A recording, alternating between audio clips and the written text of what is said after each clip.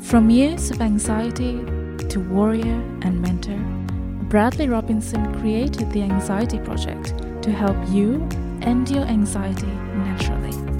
Let's mold the new you and let's end anxiety together. Hello and welcome back to the Anxiety Project podcast. I am Brad Robinson here with you today. This episode is number 65 and it's about the secret to anxiety recovery. Or if you've been listening for a long time, the not so secret, because I always talk about it and it's always been around. And you know this secret. But before I get into that, I want to talk about the basic structure of the brain, the right and left hemisphere, and how they operate. This will help you to use your brain in a very interesting way that will reduce the anxiety you experience and help propel you forward towards your goals, towards that ideal you. The left hemisphere is the language portion of the brain. It processes language, words we hear, the words we read, and use, what you say to yourself on a daily basis. The right hemisphere produces images. When you get caught up remembering a past situation or you are imagining a worst case scenario, you are using your right hemisphere. The words we use in our left hemisphere trigger the images in our right hemisphere. The left hemisphere understands the words heart attack, then instantly sends a message to the right hemisphere where the image, your interpretation of a heart attack, is produced. For example, when I would think of a heart attack, I would immediately imagine myself in a certain situation paying attention to my heart, or it could be a certain image of a heart attack. It's your interpretation of it. But the right brain does not understand negations like nots and don'ts.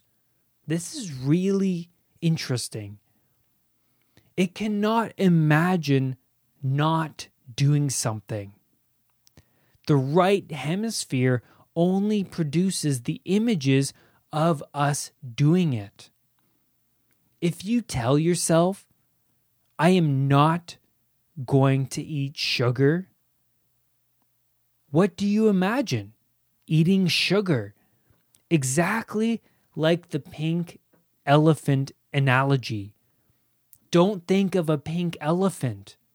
What do? Do that right now. Don't think of a pink elephant, and immediately your right hemisphere produces that image of a pink elephant. Why do you think people's New Year's Eve resolutions are broken a week after or a day after New Year's Eve? They tell themselves, I am not going to smoke. And the right hemisphere produces that image of them smoking. And so they're driven towards that image. And then they break their resolution by smoking. So it's about taking a productive approach to this information, to this idea, and say, instead of I'm not going to eat sugar, say I am going to eat an organic, whole food diet. Or I want to replace sugar with more organic whole foods. Another one would be, remember to take out the trash rather than don't forget to take out the trash. And this is great for setting goals. You're more likely to stick to your goals, to the drive of obtaining that goal by saying what you want to happen in your life. You're more likely going to manifest that. And so the same with what you don't want.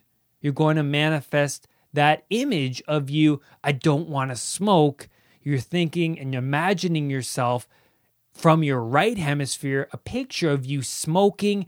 You're going to drive towards that image. So remember to tell yourself, I want this, rather than what you don't want. An amazing cognitive behavioral technique. Now, I'm going to get into the secret or not so secret, if you're a regular listener, to recover from anxiety. The secret is continually place yourself in uncomfortable situations. Now, it may not be something that you want to hear, because anxiety sufferers always avoid situations that make them feel anxious, uncomfortable, embarrassed, whatever it is. When going through my anxiety disorder in the past, I would continuously avoid situations that would make me feel anxious. I would avoid going to work. I would avoid that responsibility. And I would think of all the negative possibilities, the catastrophic thoughts I would then ruminate over, such as, what if I don't get enough sleep tonight and I can't perform properly at work tomorrow? Or what if I don't do a good job and I embarrass myself? I was working a lot of new jobs and I would avoid going into work because of those what if catastrophic thoughts. But little did I know that the more I avoided those situations, the more those neural pathways in my brain strengthened my fear over them. The more you avoid it, the more the dragon grows and grows and grows under your conscious awareness. And when you do, then decide to face that situation that is making you anxious, you then realize that the dragon is so big that you're more scared and more fearful of that situation once you do decide to confront it. And at that moment, it can be so overwhelming. But gradually confront that chaos. Gradually place yourself in uncomfortable situations, starting from the bottom, the little things, setting the bar low. When I was suffering from agoraphobia, I had a hard time leaving my home. I was afraid of going to the shopping mall or going away from my house, having a heart attack, and then embarrassing myself in front of other people while having that heart attack, being judged. So I realized that the safest place was my home. I can't embarrass myself in front of other people when I'm at home. I'm safe here. I'm by myself. I got the TV. I got my delicious foods to eat. I got my video games, whatever it was. I felt comfortable. So when I began to step out into the chaos gradually, I realized that I actually can survive these uncomfortable situations. I would start small, a walk around the block, driving to the coffee shop, maybe staying in the coffee shop, having a coffee for an hour. I would challenge myself to these different situations. And the more I spent in these situations away from my safe zone, away from my home, the more braver I became. It's about starting small. If you want to jump right in to those anxious situations, by all means, you can. And when I say those anxious situations, I mean those really big, fearful situations that you really don't want to confront.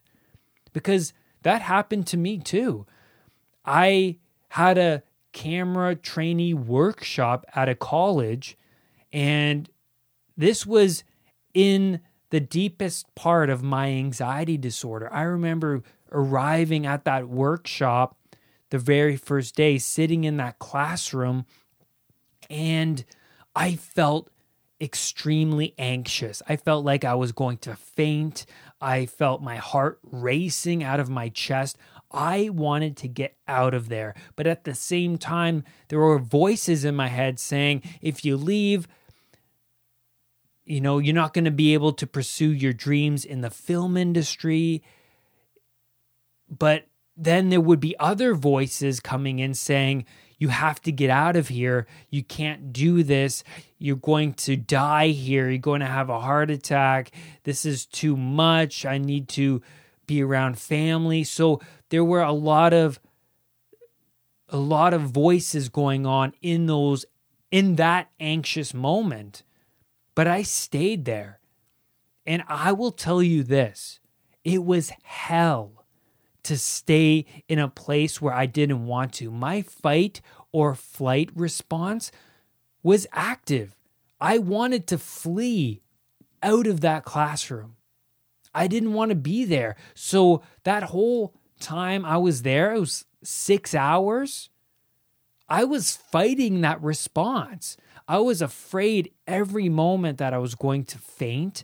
I was afraid that I was going to have a heart attack and embarrass myself. I was afraid of getting up in the classroom and walking out to the bathroom because I was afraid of people judging me. So I managed to stay. And what happened? Well, I strengthened a new pathway saying that I survived, that I can do this. The next day I came back to the classroom. I was anxious, but I wasn't as anxious as the day before. Why?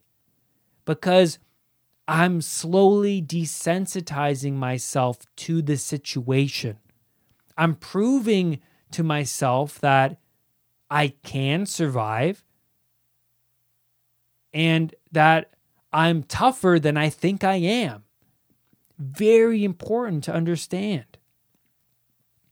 And so anxiety sufferers will make any excuse not to face the chaos. And I was making excuses. I remember phoning up my parents before I attended that college class, talking about how I was feeling, talking about my symptoms. I didn't really want to be there. Every part of me wanted to flee, to get out. But I stayed. I was fighting those inner demons, that voice. I was confronting the chaos. I was confronting the dragon of chaos.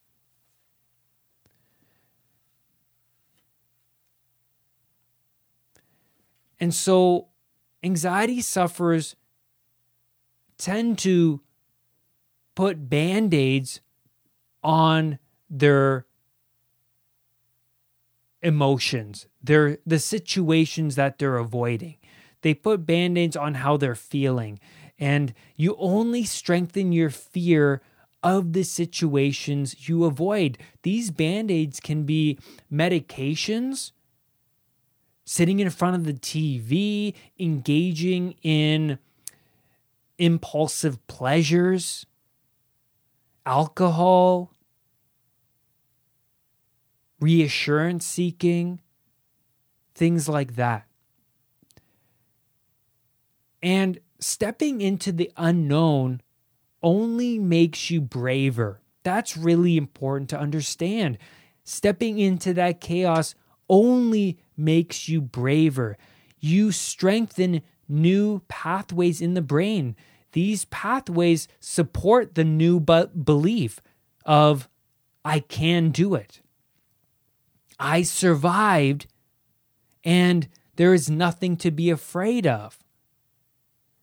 That's the desensitization process. I was absolutely terrified of needles. So I knew that going to see my doctor was a challenge for me to get over that fear. Something I can confront and overcome.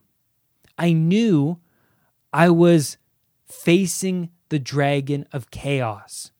I knew it. I knew that it's going to be uncomfortable. I knew that my anxiety response is going to be active. I was battling those catastrophic thoughts as well. And so I went to see my doctor. I still felt anxious. My heart was racing. I was battling catastrophic thoughts, but I got through the needle. I felt emotionally drained after, but I strengthened new pathways, saying that I can do this. I can survive. I'm tougher than I think I am. And I proved my old self wrong. I became that much braver. I faced the chaos on my own and I overcame it. And it will take you multiple attempts to fully desensitize yourself from those fearful situations. When I had a panic attack at the art gallery, I didn't want to go back there. But I did. I went back there one time, and on the subway ride back to the art gallery where I ran out of there from a panic attack, I felt anxious on the ride to the gallery because my amygdala recognized that I was going back into the chaos, into the unknown, where I originally had a panic attack. My amygdala associated that art gallery to danger. But when I went back there, I was a little less sensitized. I was still anxious. The whole time I was at that art gallery, I was anxious. But I stayed there. And once I left, when my anxiety lessened, I realized I can be here.